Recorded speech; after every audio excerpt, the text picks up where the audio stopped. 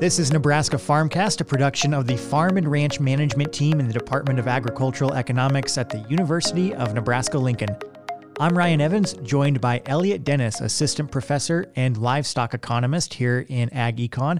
He's here to discuss what the USDA NASS quarterly hogs and pigs report can tell us about production, as well as some new tools coming to assist producers in utilizing that data in their operations. Thanks for joining me, Elliot. Yeah, thanks for having me, Ryan. Yeah, and as I mentioned, USDA's National Agricultural Statistics Service, NASS, produces this hog inventory report every quarter. So can you just start with an overview, what's in the report and how the data is gathered?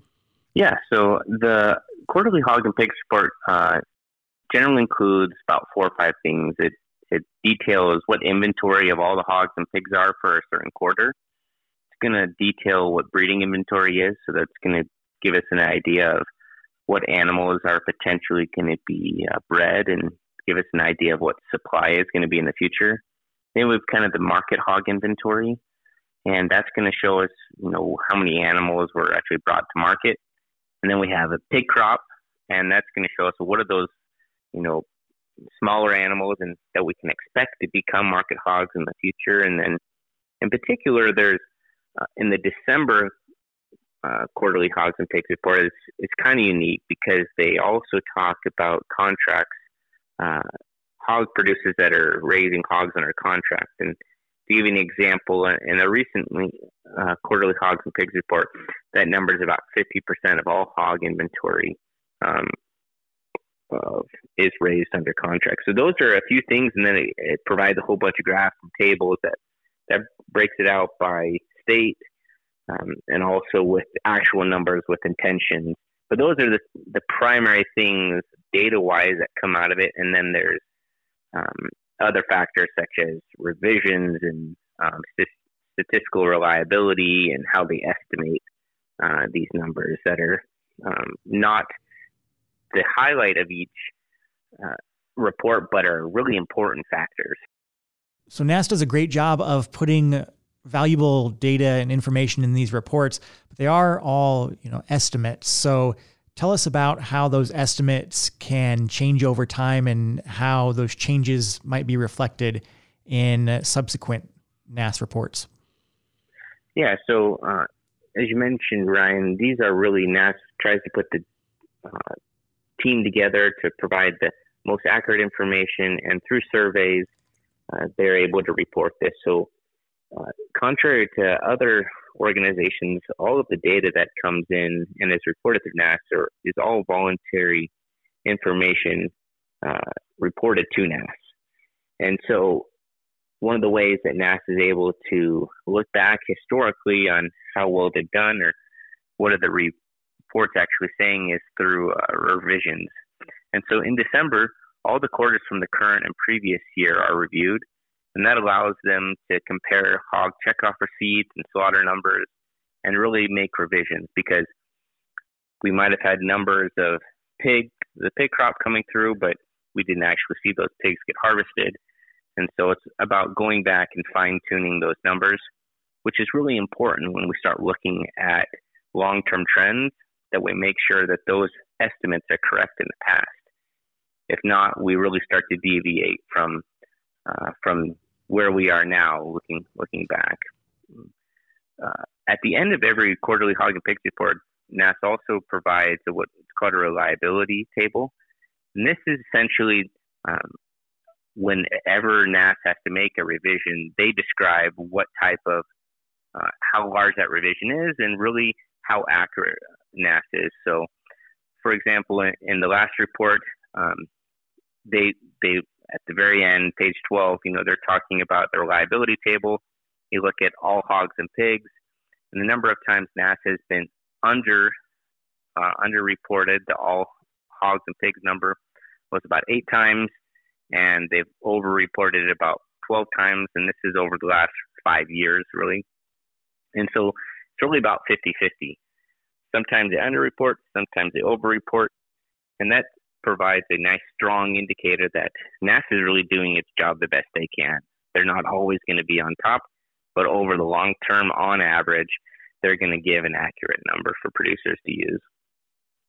And we should mention that people can find these and a number of other NASS reports at quickstats.nass.usda.gov.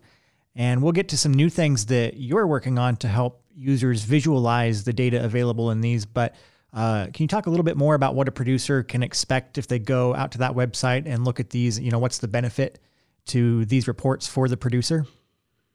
Yeah, so if producers who are looking just for a snapshot of the industry at a given point in time can really benefit from going directly to NASS and looking at the actual report itself. The report does a good job of saying, what was it looking like this year? What was it looking like last year across these different states? But if you're wanting to look at long-term trends or look how variation is changing across maybe location and across time, you would need to download all the data yourself and then plot that information. And that's some of what you're referring to, Ryan, some of the work that we're trying to do to really facilitate that next step for producers that allows them to both see a snapshot and then also look at how historical trends are changing over time across state, location, quarter, and of course across subspecies within hogs and pigs. Yeah, and you're working on developing some web applications to present that information and maybe make it a little bit more user-friendly. So tell us more about those applications, when we might expect them, where people might be able to find them in the future. Yeah, in the first part of April, we'll be releasing the Quarterly Hogs and Pigs web-based application, and we purposely made it web-based so that you didn't have to rely upon downloading an app on your smartphone, regardless of your carrier, and you can really access this anywhere you have internet. All of these are going to be available at farm.unl.edu, and they're going to be under the livestock budget or tools section. And this, what this does is allows producers to really visualize what are some of the long-term trends, and it provides a large amount of flexibility for producers to really see what they want. One of the things that I do in my job is to go out and talk with producers, and producers always have very specific questions, and I can't create enough static graphs to answer all of those questions. And so this was really born out of the idea of, let's provide all of the data in a format that producers can visualize it and allow them to ask the questions that they need at a given point in time for their operation. Well, it sounds like a great tool to add to the decision-making toolbox for producers out there.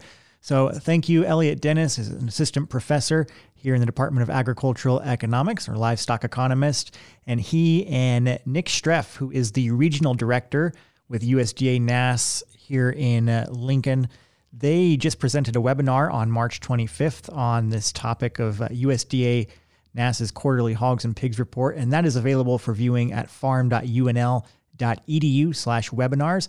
And the two have also authored a new article on this, which you can find at farm.unl.edu as well. So, Elliot, thank you very much. Thanks for having me. Appreciate it. This has been Nebraska Farmcast, a production of the Extension Farm and Ranch Management Team in the Department of Agricultural Economics at the University of Nebraska-Lincoln. For decision-making tools, articles, podcasts, videos, and more, visit us online at farm.unl.edu.